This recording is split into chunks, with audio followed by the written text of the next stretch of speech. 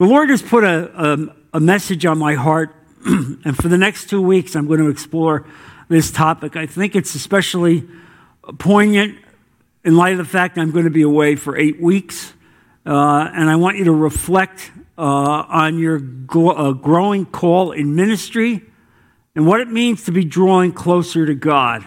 How can you change your life in every possible way? And so the title of this sermon basically is The Power to Change Your Life and Outlook. The power that God has given you to change your life and to change your outlook, effectively to change your personality. You know, after having studied Elijah for 4 sermon series, and we were struck with the fact that here was a godly man who, despite the fact that he had been used in a powerful way by the Lord, yet at some point he suffered doubt and depression. And so the question became, how could somebody who was used in such a mighty way, who was called by God, suffer doubt and depression? Well, the answer is that he's human. And in our humanity, we're cloaked with flesh, and our flesh drags us down. And so God spoke to Elijah in a powerful way, and you can get that sermon. It's online. I think it'll bless you. But the Bible now teaches us how to change ourselves. And that's what I want you to focus on. The Bible and God, through the Holy Spirit, teaches us how to change ourselves and tells us what we will look like after that change. Now, Jesus offers us the very power to change. And that is what I refer to as resurrection power. The power of the Holy Spirit to enter your life, to conform you to God, and to change you, and to give you the fruit of the Spirit. And you know the fruit of the Spirit is outlined in Galatians 5, verses 22 to 23. Those fruits are love, joy, peace, patience, kindness, goodness, faithfulness, gentleness, and self-control. That's what God wants you to be. That's what he wants you to walk around with. And when you have that fruit of the Spirit, and it's a singular fruit, it's all contained in the one fruit, your life will never be the same. And so we have to recognize that God has given us resurrection power through Jesus Christ. That's what it is. And so the first point I would make here is that we have resurrection power because we have given Jesus our life. And that's outlined in Philippians chapter 3, verse 10, where it says, I want to know Christ, yes, to know the power of his resurrection and participation in his sufferings, becoming like him in his death. Can you imagine? I want to participate in his sufferings. I want to know him. I want to be like him. That's the resurrection power that God has given you to conform your life. That's the very essence of what Jesus was and what elevated him today to sit at the right hand of God. Now, the same power that raised Jesus Christ more than 2,000 years ago is available to you today. It's no different. God has given you that when you became a Christian. He sealed you with that power. He gave it to you. So can you imagine being able to change your very personality? Change your personality. You're not down. You're not dour. You're not depressed on a regular basis, but because you reflect on what God has given you and the power of that Holy Spirit, that you begin to change your very personality. This is what it means to walk with the Lord. And so God says it's unnecessary for you to walk around with your old hurts, with your old pain, with your old disappointment. Look forward. Look, if you would, at Colossians chapter 2, verse 13 to 14. When you were dead in your sins and in the uncircumcision of your flesh, God made you alive with Christ. He forgave us all our sins, having canceled the charge of our legal indebtedness, which stood against us and condemned us. He has taken it away, nailing it to the cross.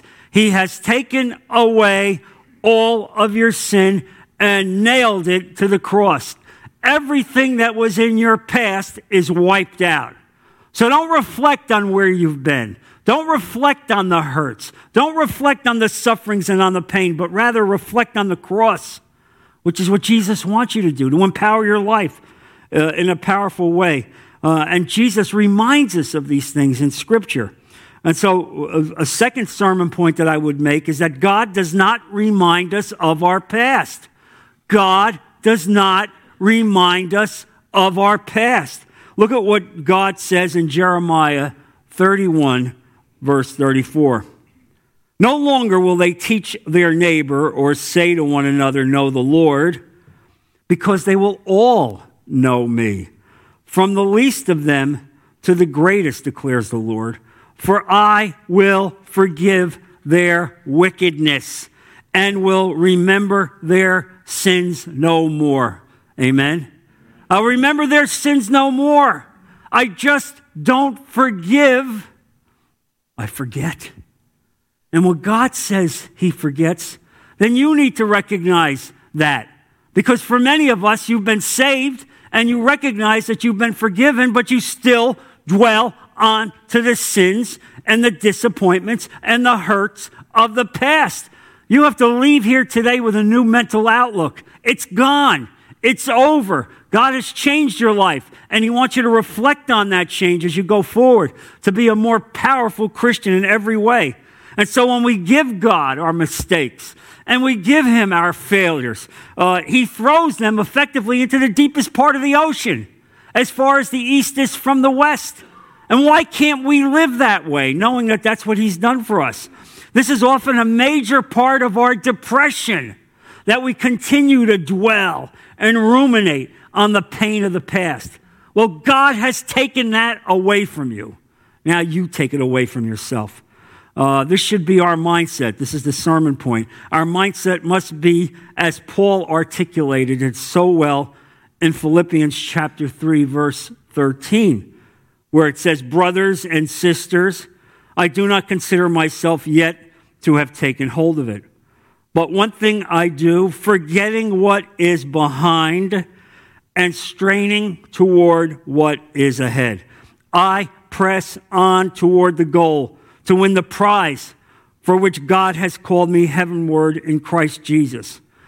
I press forward. I forget about the past.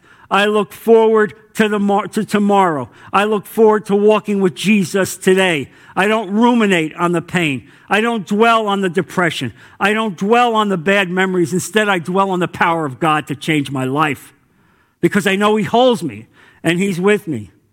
The next sermon point I would emphasize is this, that God's power is also the power to conquer our problems. That's important. The power to conquer our problems. So many of us have been focused on our own answer to our problems. How can I answer my own problems? Well, if I think about it, if I reflect on it, if I talk about it, and yet the problem remains.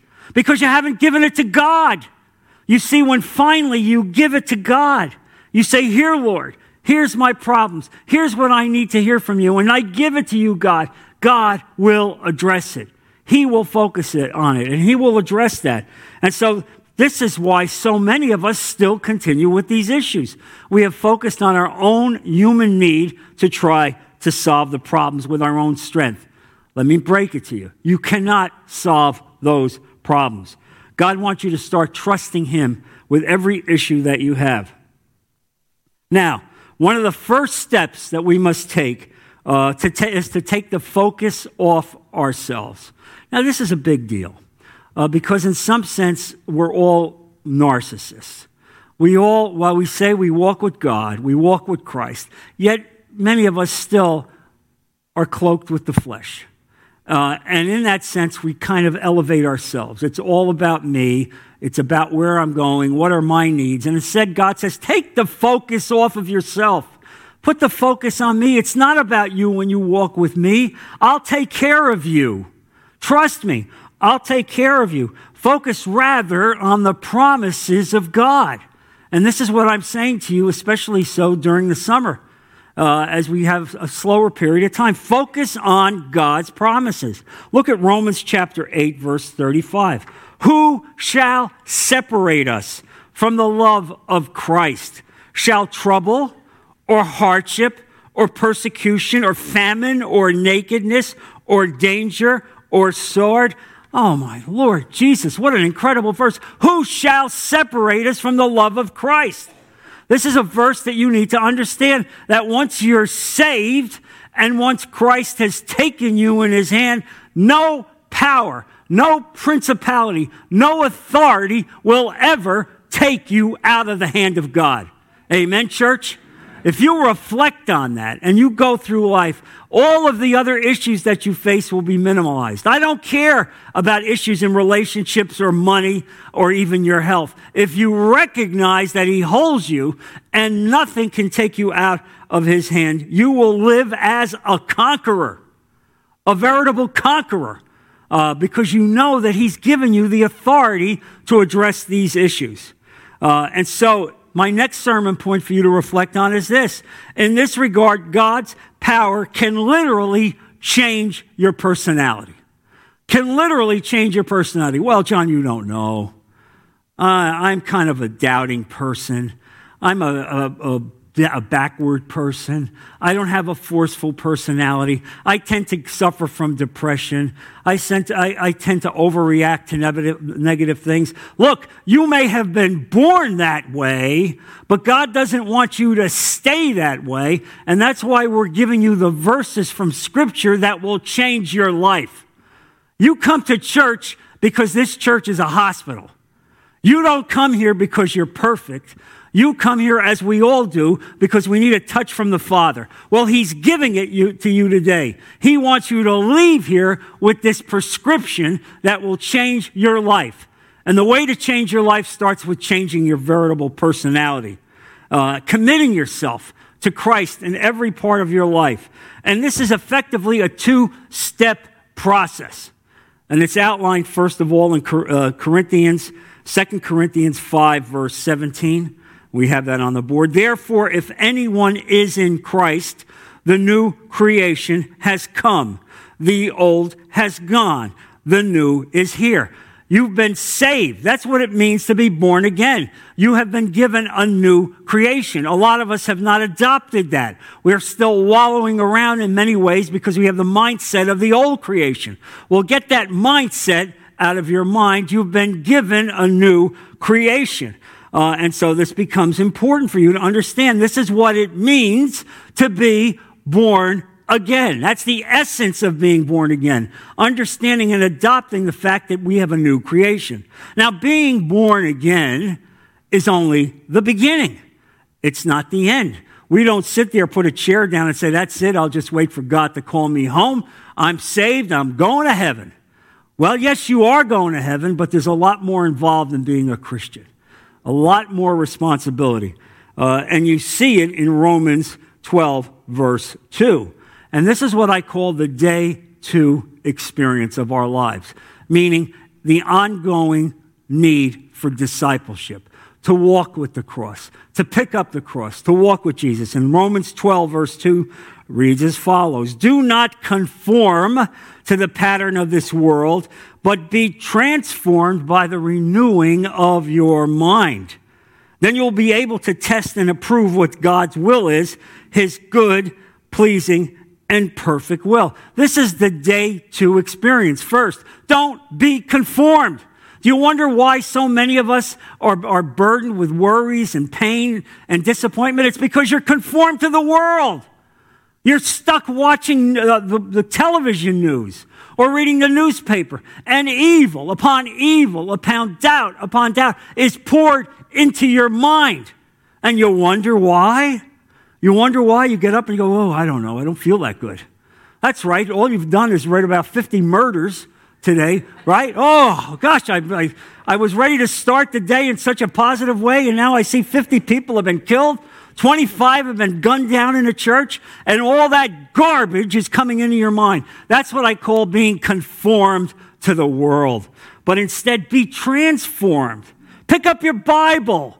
Read your Bible. Pick up a Bible study. Pray. Ask God to anoint your mind. Ask him to anoint the way you think. And because when you do that, you'll be able to attest and approve what God's will is for you in your life. This is what taking up the cross means. This is how we change our personality.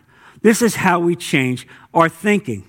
Now, the second sermon point for me here is the question becomes, how do we develop the fruit of the Spirit to transform our lives? We all want the fruit of the Spirit. We all want that ninefold fruit. Well, how do we do that? How do we put the very qualities found in Galatians 5, verses 22 to 23 into actual purpose and practice? I'll read it here. But the fruit of the Spirit is love, joy, peace, forbearance, kindness, goodness, faithfulness, gentleness, and self-control. Against such things there is no law. Can you imagine? Can you imagine having that cloaked in your life?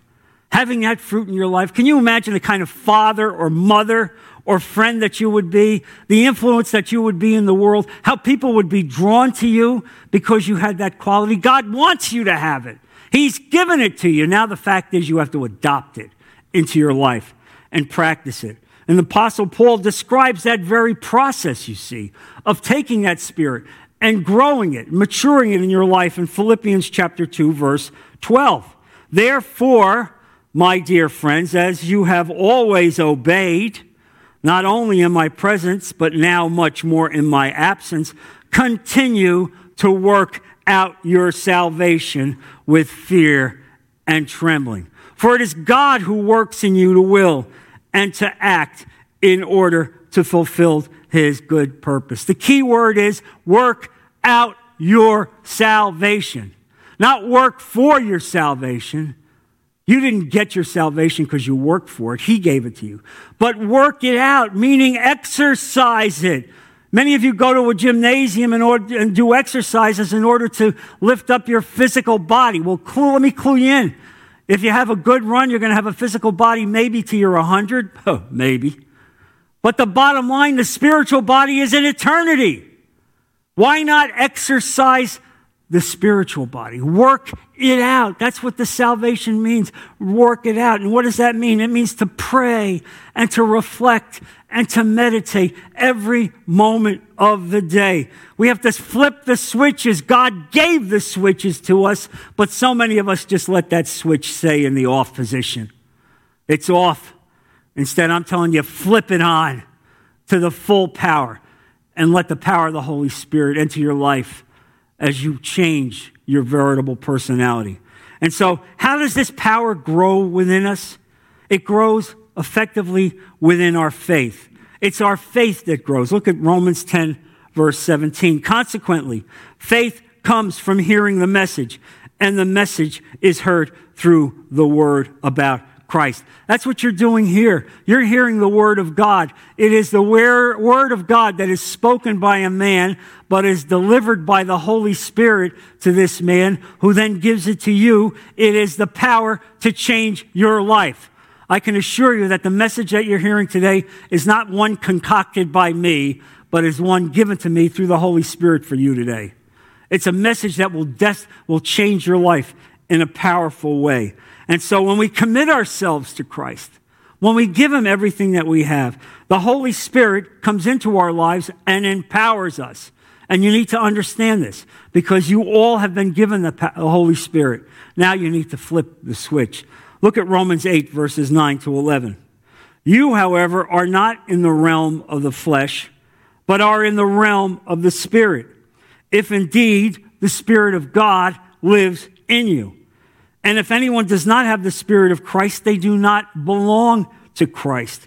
But if Christ is in you, then even though your body is subject to death because of sin, the Spirit gives life because of righteousness. And if the Spirit of him who raised Jesus from the dead is living in you, he who raised Christ from the dead will also give life to your mortal bodies because of his Spirit who lives in you. There it is. The Spirit of God has raised you from the dead. The Spirit of God has given you the power of the Holy Spirit. The Spirit of God has given you the power to take the fruit of the Spirit and adopt it in your life. Through the Holy Spirit, we become more like Jesus. And that's the litmus test for all of us. Every day, 365 days a year, becoming more like Jesus. And so this is God's purpose for your life. This is why he created you. And so Jesus embodied in his life the ninefold Spirit, the fruit of the Spirit. And unfortunately, while the Bible is there to teach us, many of us are stubborn. Yes, the Bible has taught us, but we don't change easily. And the next sermon point is, so God brings in a third tool to grow our faith.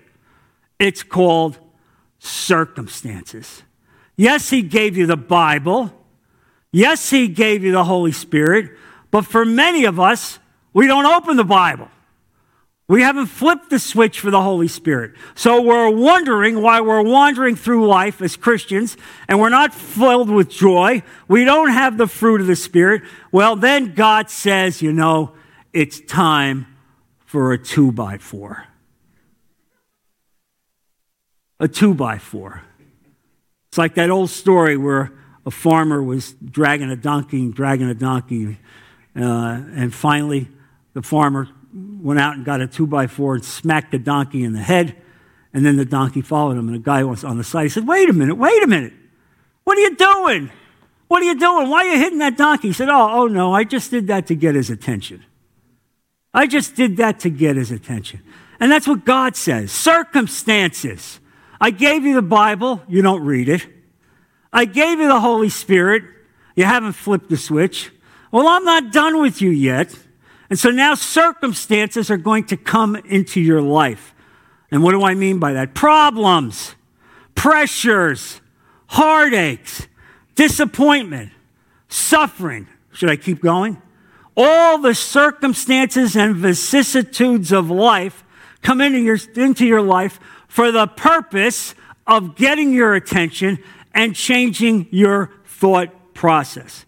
The great theologian and writer C.S. Lewis said it so well. And he said it, God whispers to us in our pleasure, but he shouts to us in our pain. He whispers to us in our pleasure, but he shouts to us in our pain. Doesn't that reflect how your life has been? Think about it. Have you been drawn closer to God when things were going great in your life? When you were on a parade and you were just looking, everything was hunky-dory?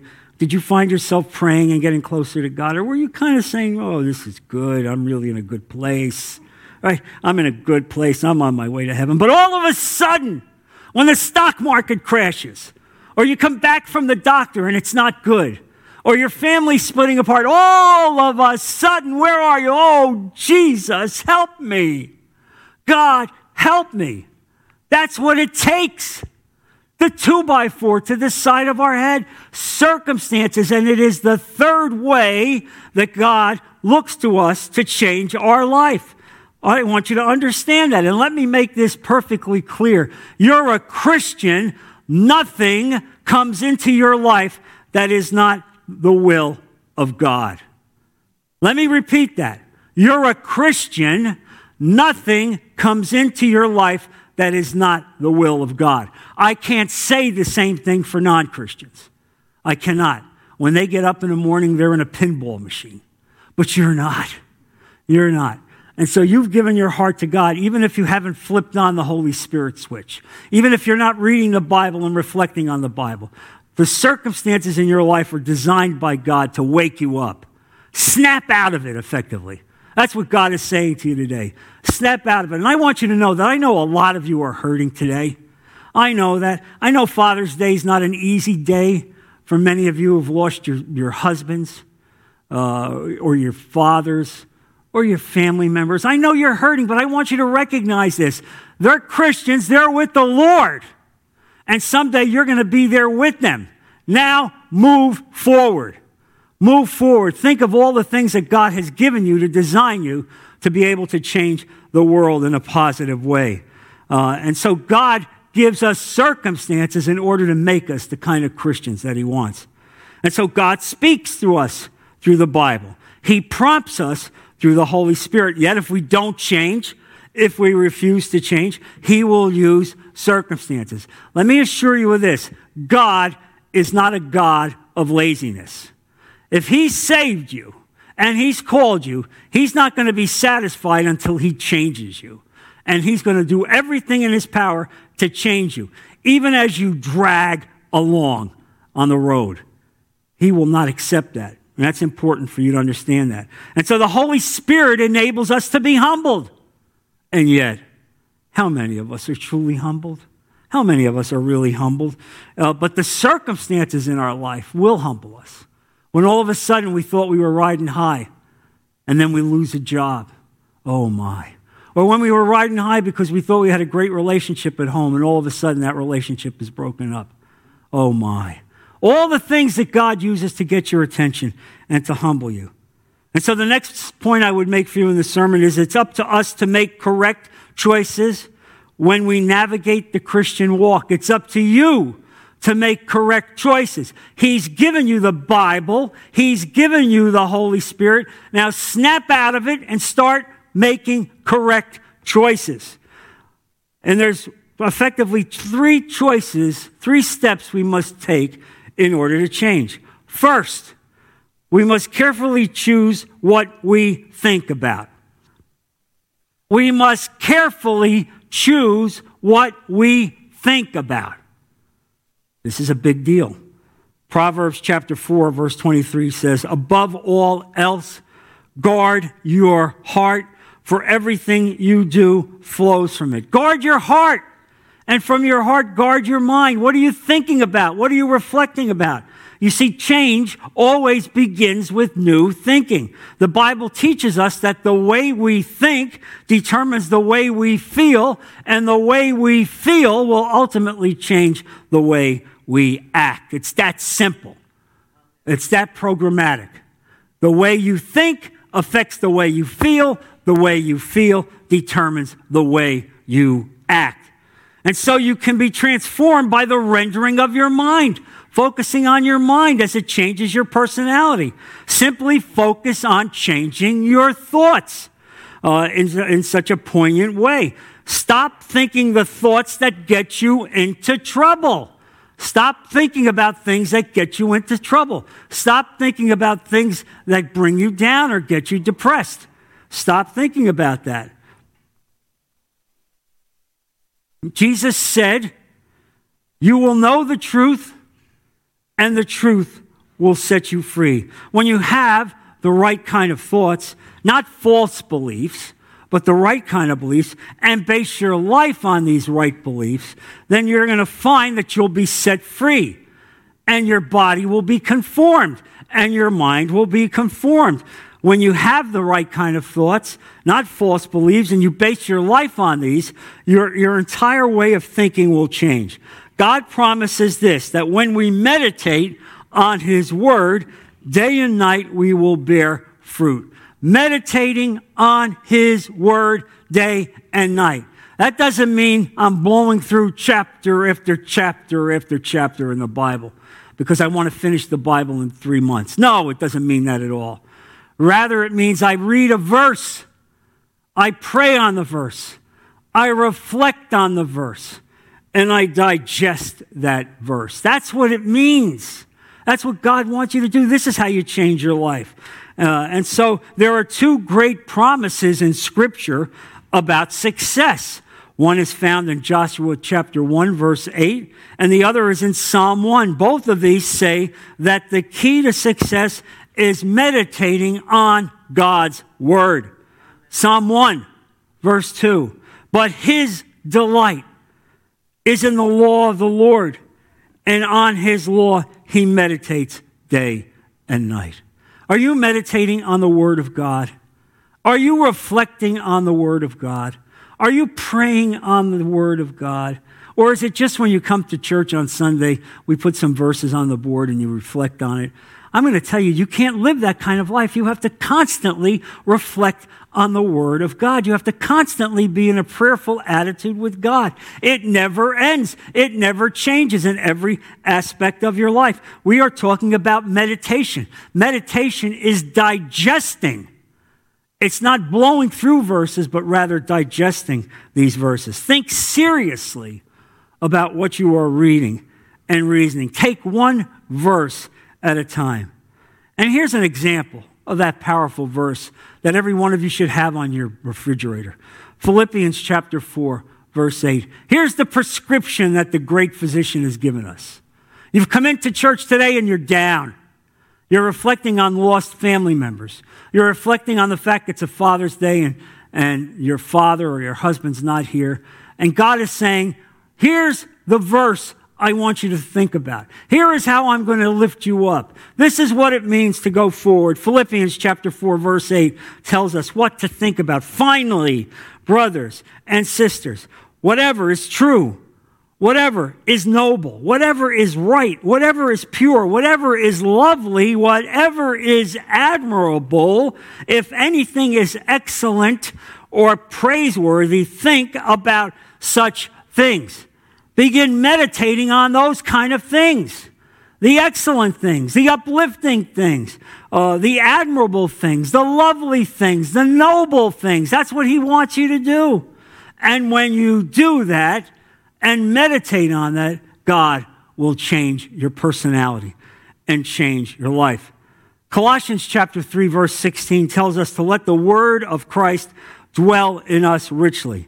You need to spend regular time every day in prayer and dependence on the Holy Spirit.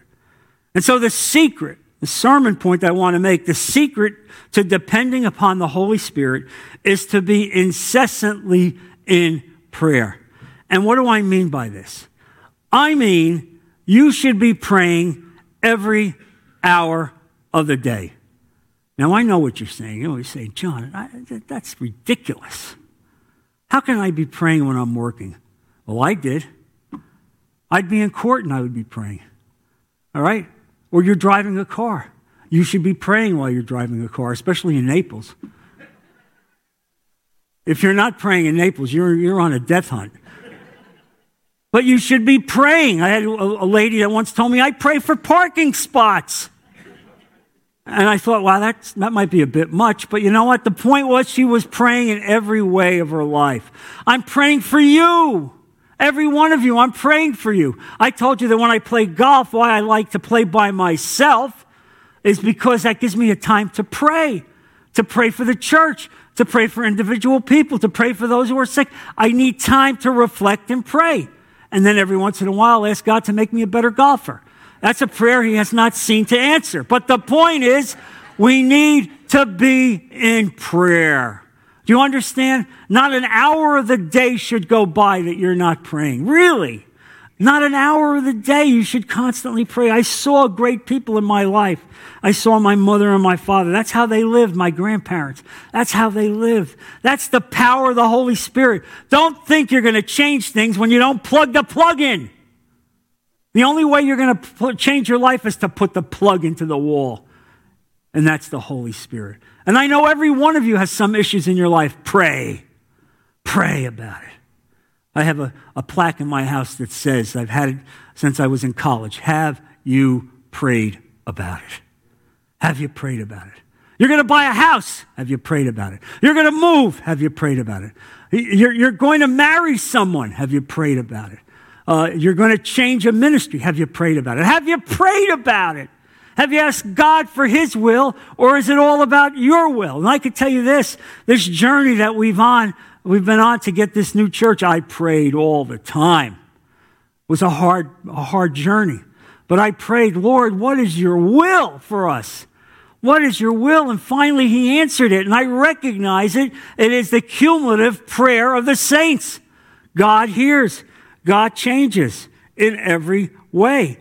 And so this is how he produces character. And so Romans 5, verse 3 makes much more sense now, doesn't it? Now it makes sense to you, and I'm going to read it. Not only so, but we also glory in our sufferings, because that we know that suffering produces perseverance, perseverance character, and character hope.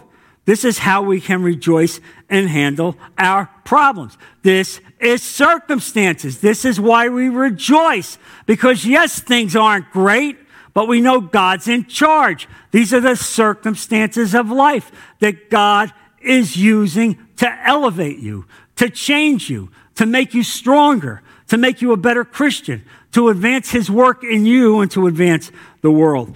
The life story of Joseph is the perfect example. Do you think Joseph said when he was in prison, 17 years of being sold into slavery, he's in prison in a bad section of the prison after his brothers sold him into slavery, 17 years away from his family, and now in slavery and now in prison. Do you think he said, whoa, this is good. This is good. Because I know I'm going to be prime minister of Egypt someday. You think that's what he said? He didn't say that. He didn't know. He was just bowed in prayer. Lord, your will for my life. Lord, your will for my life. Your will for my life. Somehow, God, you have willed me to be in this prison. I don't know why, but I bow to your will. Well, shortly thereafter, he comes into contact with two miscreants who ask him to interpret a prayer. And as a result of that, he interprets the prayer, gets called before the king, and becomes the prime minister of Egypt. That's the power of God. Don't you see? That's the example of circumstances. That's what God can do. That's what he has in mind for you. This is what he has in mind for this church. That's why this church has a great future, because this church lives by that premise. And so this is the situation. Here's a key sermon point. God produces the fruit of the Spirit in us by allowing us to encounter situations and people with characteristics that are exactly the opposite of the fruit of the Spirit. How's that? I think we'd like to have nothing but saints in front of us all day long, right? Oh, yeah. Let me just hang around with the 12 disciples. Let me be a part of the first century church. Let me be there. That's what I want. God, I just want nothing but good people around me all day long. No. Some of us have to be in Joseph's prison. Some of us have to be beaten like Paul. Some of us have to be mistreated like Esther. It goes through the Bible. Some of us have to be treated like David, who was chased for 17 years, even after he was anointed to be the future king of Israel. Why? Why? Because God knew that circumstances were needed to change their lives. And that's what God is saying to us today. These are the circumstances that change us. This is how God elevates us and how God will develop the fruit of the Spirit. It doesn't happen by accident. It is effectively the working out of your salvation. This is what it is. This is what God wants. And so here's the point. As you go about trying to change your thinking today, reflecting on this, it takes time for fruit to ripen. Let me say that. It takes time for fruit to ripen. It doesn't happen overnight. And here's the point. There's no such thing as instant growth. Joseph didn't grow instantly. It took many years. David didn't grow instantly. It took many years. Paul didn't grow instantly. It took many years, even the years that he was in isolation in Tarsus, in so many ways. And so God chooses to take his time as he changes us. He isolates us, and he conforms us to his will. He changes the way we think. He wants you to think in a different way. And so invite the Holy Spirit into your life, to have free reign. Ask God to change you. Ask God to take whatever he wants out of you and to change your personality, to reflect and focus on the cross of Christ, not to drag out the pain and the suffering of the past. That's not going to bring you into greater fruit. That's just going to drag you down. Look, God has forgiven you. Now it's time for you to forgive yourself. Accept the circumstances in your life as God's plan to change you. Bring him into your life. Ask him to lift you up. Ask him to change your thinking. Ask him to change your personality. And ask him to help him make you the man or woman that he wants you to be to effect change in the kingdom of God. Amen, church? Amen. Let's bow our heads. Father, I thank you for the message that you've given us, Lord. I have a profound sense that there's an urgent need for this in this church, that so many of us are hurting with pain and depression and suffering with loss. And now, God, you put a bright line in the sand, and you say, don't reflect on the past, think of of the future. And so, God, we do that today. We ask you to inspire us through the Word, inspire us with the Holy Spirit, and inspire us, Lord, yes, even with circumstances. Let us recognize that these circumstances are designed to change us, to conform us to your will. Lord, be with our people, protect them, and bring them back safely next week to continue the ongoing worship of your word. We put all of this in Jesus' precious name. Amen. God bless you, church.